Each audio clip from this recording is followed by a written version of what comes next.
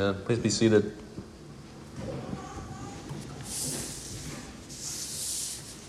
Before we read our text, let's pray together and ask God's blessing. Our Father, we thank you that your throne of grace, we are invited to come and throw ourselves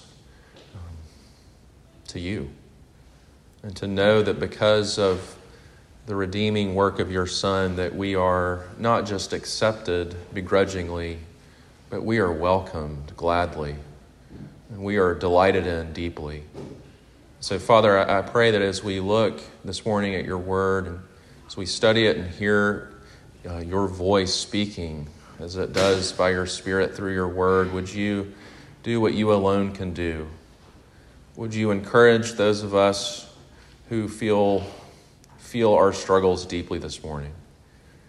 Would you rebuke and challenge those of us who maybe are caught up in our pride? And would you meet us and give us exactly what we need this morning? Lord, we trust you. We look to you. We have nowhere else to go. And we look to you this morning and ask that you would feed us, ask that you would bless us, ask that you would encourage us, ask that you would comfort us, ask that you would be with us. We pray these things through Christ our Lord. Amen.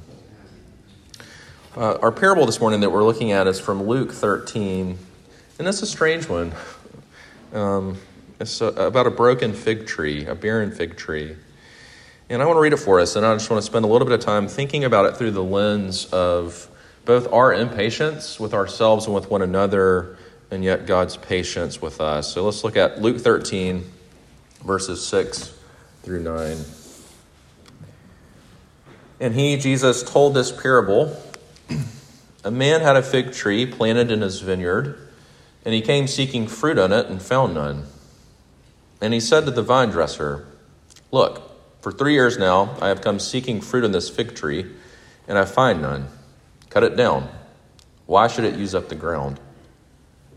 And he answered him, "Sir, let it alone this year also, until I dig around it and put in manure. And then if it should bear fruit next year, well and good. But if not, you can cut it down."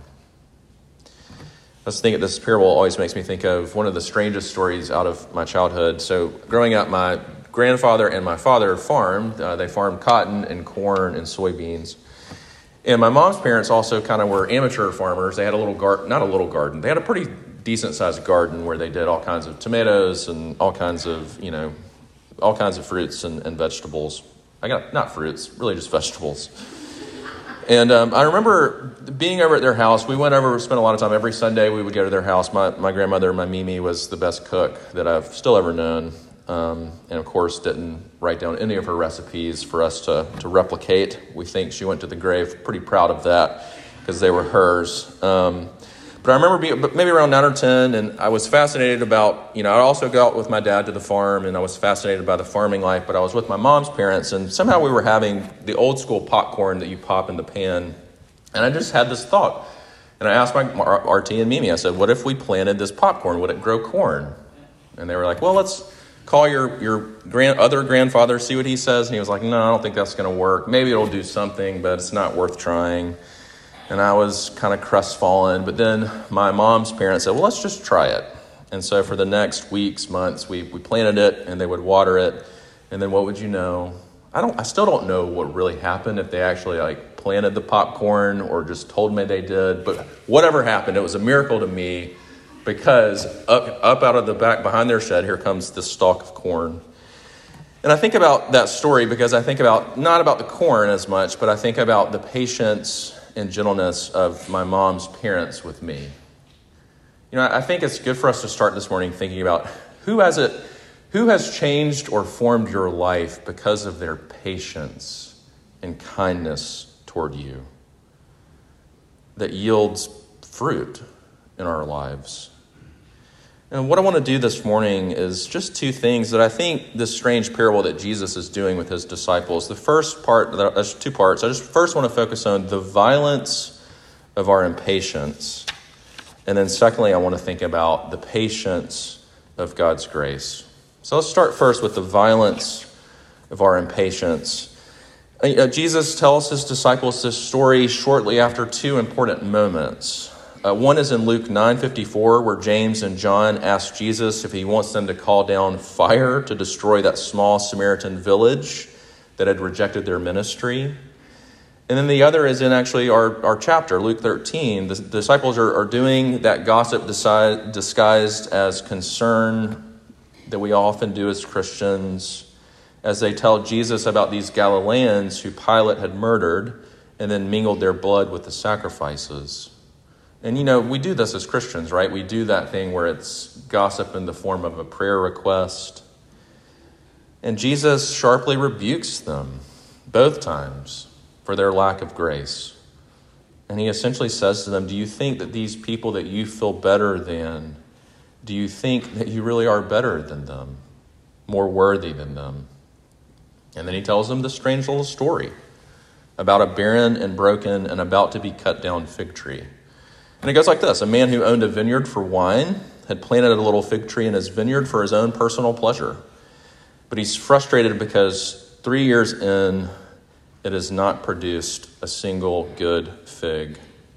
And so he goes to the farmer, the vine dresser of his vineyard, the man in charge of keeping his vineyard fruitful. And he says, enough. Cut this stupid thing down. It's taking up space. It's a total waste. And where the owner has a response of frustration and anger and despair, the vine dresser responds instead with patience and gentleness and says, why don't you give me just a little time to fertilize it and to care for it and to nourish it. And then in a year, which is a long time, let's see where it is. That's why I think the first thing this parable highlights is the violence of our impatience, both with others and with ourselves. First, with each other. Here's the convicting question for me. How many people in my life get my anger, quiet anger, I like to call it crock pot anger, not powder keg anger, but like that simmering, just kind of their anger. Our frustration, my indifference, my apathy, my judgment, instead of my love and my attention and my care. I always think when Jesus, when he says to the disciples, how will the world know that we belong to you? And he says, they will know that you belong to me by your love for one another, by your love for others. And I'm afraid in my own life, I'm maybe more known for my quiet judgment or withdrawal or apathy or indifference. I had this moment. This plays out in my family all the time, right? We have 4 kids, two true teens, which has been a fun ride, and 1 preteen and 1 9-year-old. And Friday, I was having one of those days where it was just a hard day. Got some hard news just about fundraising kind of things, and you know how. I don't think I have to tell you how days can spiral where we just get in a funk. And it was strange how it started. Sometimes I'm thankful by God's grace. Like Alyssa started the day in a funk, and I was kind of able to love her and listen to her, and then maybe she just passed it on to me. I don't know, because then it came to me. And by the time I got home, I'd gone to be with friends in Greenville. And by the time I got home, I was in one of those moods where I was just snapping, biting heads off. And it happened both with Sadie, as she called her brother, a word that I thought she called to me. And so I was proud of myself, pretty calmly said, if you ever call me that again, it's spanking time. And then she's crying because she's like, Dad, I didn't say that to you. I said it to your brother. I was like, oh, that's still not okay. But, and then same with my son. We were trying to figure out, I hit 40 and I've realized my impatience with my parents with technology, that's coming for me. So I was trying to figure out how to mirror something from my phone into the TV. And my son was like, Dad, I can do that real quick. I was like, son, I told you just to go to bed, go. And he's, runs upstairs, not crying, but pouting. We have such impatience with one another. It's hard to give our love and give our love patiently and our kindness and gentleness, we struggle. There's just a quote that is convicting around this for me. It's by a guy named Eugene Rosenstock. Who's he? He says, the greatest temptation of our time is impatience. In its full original meaning, refusal to wait, undergo, suffer. We seem unwilling to pay the price of living with our fellows in creative and profound relationships. But the greatest temptation of our time is impatience.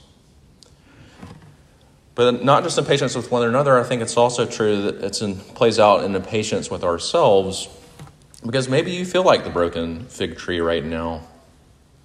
Maybe you don't feel very fruitful. If anything, maybe you feel worthless, or you feel suddenly out of place. Who of us feels productive in a pandemic? Maybe something horrible has happened to you, or you've been struggling with something shameful, some sin that you just can't seem to put off, and you feel like a lost cause. You feel like, I had a friend who put it this way one time, is this it? Is this who I am? Is this all I'm ever going to be? Now, I think sometimes we often feel this way because we do live in a culture where it's never been easier to compare ourselves to someone else who appears very fruitful and very successful. I don't know if this is unique to me and my own personality, but it's so easy for me to be on any platform of social media and immediately do that thing that one of my favorite quotes is from Anne Lamott, where she says, never compare your insides to someone else's outsides. And I feel like, what is social media but that? Where I am constantly comparing my insides to other people's outsides. There was an article, an interesting situation that happened this past year before the pandemic, where essentially a fitness influencer on Instagram quit the game. She had millions of followers, but she just decided that she was killing herself. And there was an article written by this writer Jessica Knoll in the New York Times just about the bane of diet culture, just one way this plays out. And here's what she says about it. The way that we literally, these influencers, but not just them, those who are influenced. My wife and I have a running joke now. I've been influenced, right? I've read something or I saw something and I bought it or I did it because I was influenced. And here's what she wrote about it. She said, the diet industry is a virus and viruses are smart. It has survived all these decades by adapting, but it's as dangerous as ever.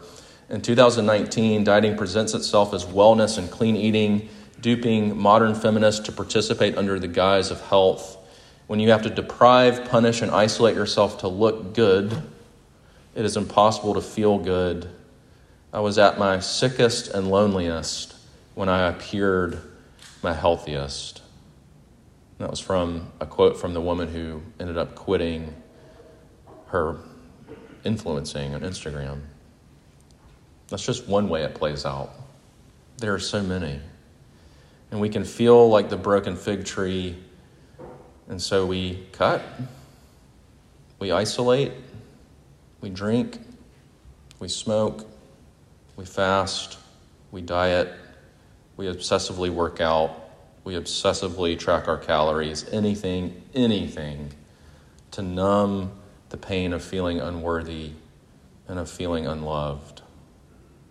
And I think when we talk about that feeling, we're really talking about shame, the shame that sin releases on us and unleashes on us.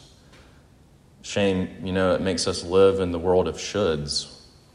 I should look this way, or I should be this way, or I should be free from the sin by now, or I should have, I should not have, I should have never, and we're crushed by that weight of shame, the weight of should. I think about a time in my own life. I was my freshman year thinking about we're trying to gear up for whatever RUF is going to look like in the fall, and it's going to be different, a lot more virtual things. But I was thinking back to my own freshman year, and there was this moment where I was a Christian. I became a Christian my freshman year of high school, and I was that kid who had a pretty radical. To me it was a radical. I guess what conversion is not radical, but I'd grown up in a Christian home, but just knowing Jesus really changed my life and had an incredible high school experience. Part of it was I went to the school I loved. Part of it was I had this youth group that I loved. And then I got to Carolina, and I've never felt more alone in my life. I just was not ready, was not prepared for college, for the bigness of it, the loneliness of it, the strangeness of it. And I remember going to, at the time, FCA was a big campus ministry on campus, and I remember going and feeling so distant from God, because I think we could say too, we get impatient with the Lord. We don't understand his work in our lives, and we don't understand how he can let things happen or let us feel certain ways. And I was frustrated with him and not on speaking terms really with him. And I remember being at this FCA, and this was when ministry still did skits. I don't know if that's a thing anymore, but they did this skit that just drove me crazy. I think it was a combination of, we had sung "Open the Eyes of My Heart, Lord," and that chorus just repeats, I think, 30 times, on end. So I was already feeling cynical about that, because I was thinking, no, Lord, I don't want you to open the eyes of my Lord. I don't even know what you're doing in my life. And then they did this skit, and this whole idea of the skit was taking the phrase from Scripture, "The joy of the Lord is my strength." And I remember just leaving so discouraged and so depressed. And then years later, I thought back on that skit, and the way that I received it at the time was, I thought the Christian life was, I need to be strong. The joy of the Lord makes me strong, and I can be strong for him and then feel his joy. And as I learned more about the gospel, which is not that, when I learned more about grace, I finally understood, no, Sammy, what that is saying is that it is the Lord's joy over us in our brokenness, in our struggle, in our weakness, that is our strength. The gospel that says you are far worse than you know yourself to be, and yet you are deeply, forever loved because of what Jesus has done for you and for me. I mean, at the time, I remember, and I've said this before, but I was the king of the WWJD bracelet. I mean, I had matching color, I had matching outfit. I had the khaki one, I had a black one, I had a red one. I mean, I had them all. And I think that to me was Christianity was, all right, emulate Jesus, be like Jesus, which is of course God is doing that. He's making us more like Jesus. But the thing that stuck with me is that what I need is a WJHD bracelet, what Jesus has done for me. Because that's our strength. What Jesus has done, not what I'm doing or not doing, but the focus being on what Jesus has done for me. That's that old line. I want to say it's from a Richard Sibbes line. I'm not sure, but for every one look at yourself, take 10 looks to Christ.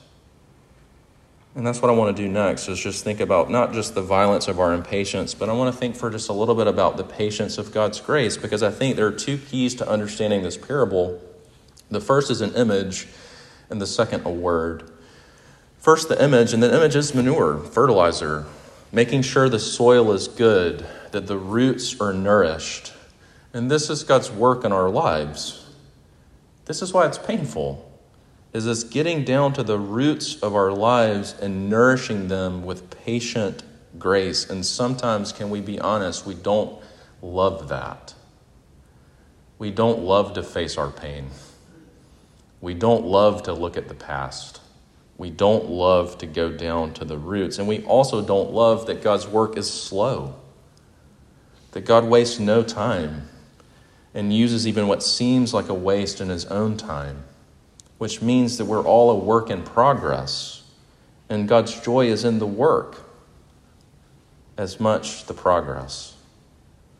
And so I think where you or I get so impatient with ourselves and so frustrated, we can look by faith to the face of our Heavenly Father, and we find not a frown, not a scowl, but patient joy, patient love, patient grace, patient care, patient work. And sometimes we need to be reminded that even when it feels like nothing is happening, God is still at work. He is not done with us yet.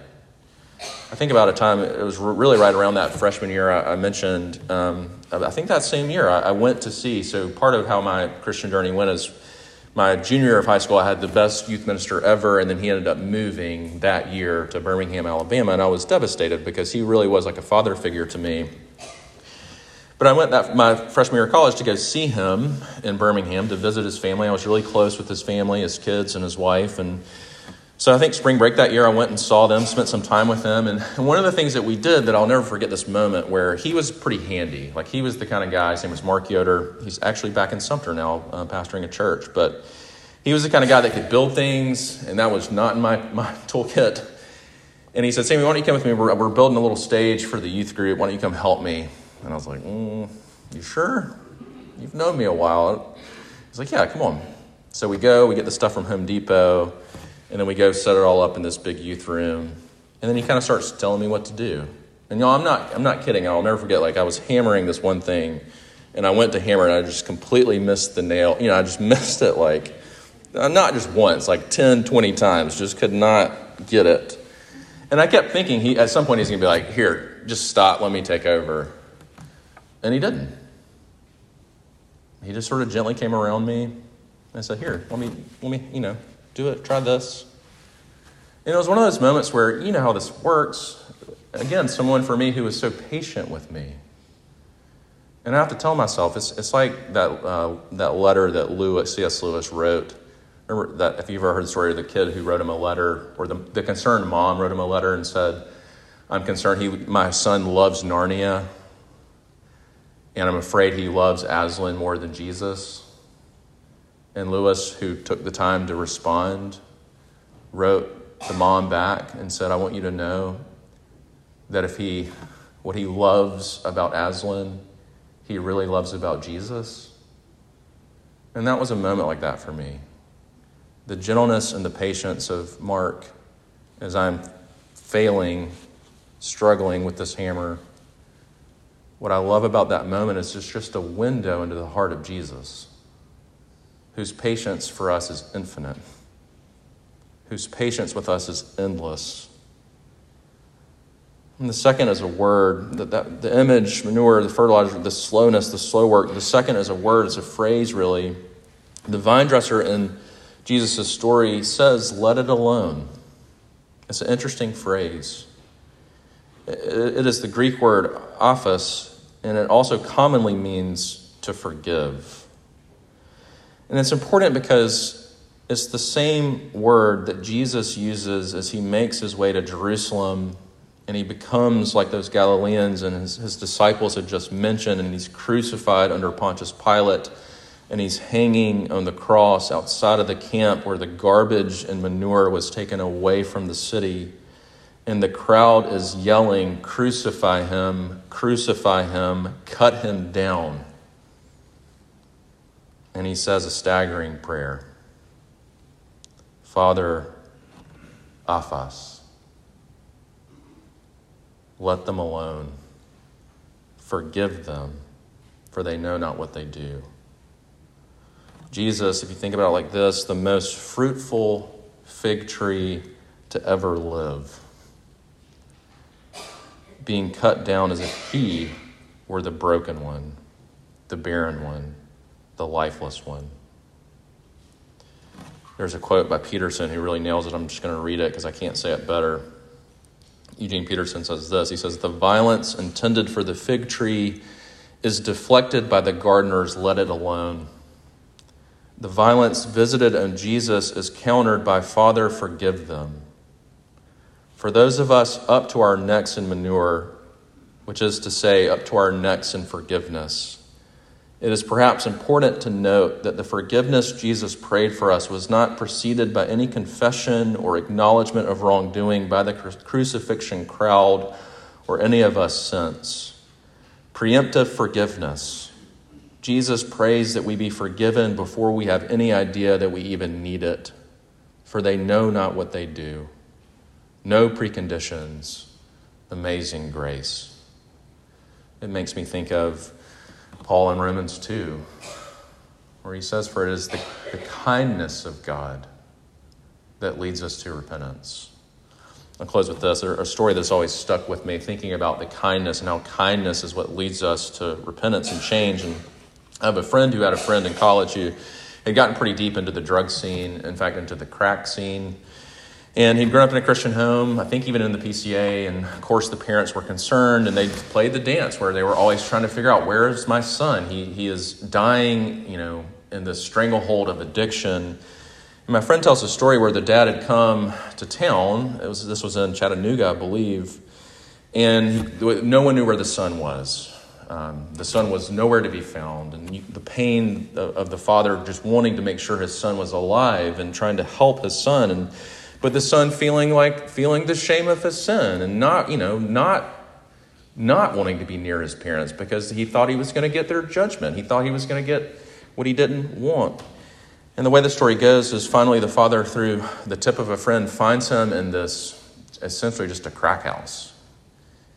And the son hears his father at the door as he's making his way, and the son pretends he's just going to be passed out because he doesn't want to face his father, doesn't want to face what he's done. And the way that my friend tells the story is the father goes into the room and the son is pretending again to be passed out. And what the father does is he simply kneels by the bed and he kisses his son on his forehead. And then he leaves. And my friend's friend said that was the moment where I knew I could come home. That was the moment where I knew the patient love of my parents was going to see me through this. And I think that's what we have in this weird parable this morning, is the patient, can we say it, the kisses of God's grace that we don't deserve. We deserve to be cut down.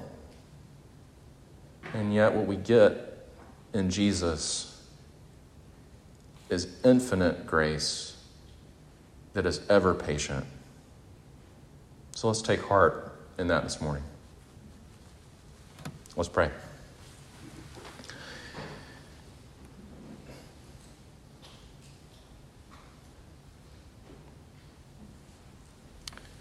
Father, we thank you that what sometimes seems too good to be true is true. It's our hope. It's the hope of the cross. It's the hope of your Son, Jesus. And we thank you. And Lord, would you melt our hearts by your kindness? Would you change us? Lord, we know there are places we long and need to be changed and we can't do it ourselves. We know that. Or if we don't know that, would you show us? But would you bring the hope of your patience to bear in our hearts this morning? We need it. We're desperate for it. Would you do it in your goodness and your kindness? We pray these things through Christ our Lord. Amen. Let's stand and sing our closing hymn, Let Your Heart Be Broken.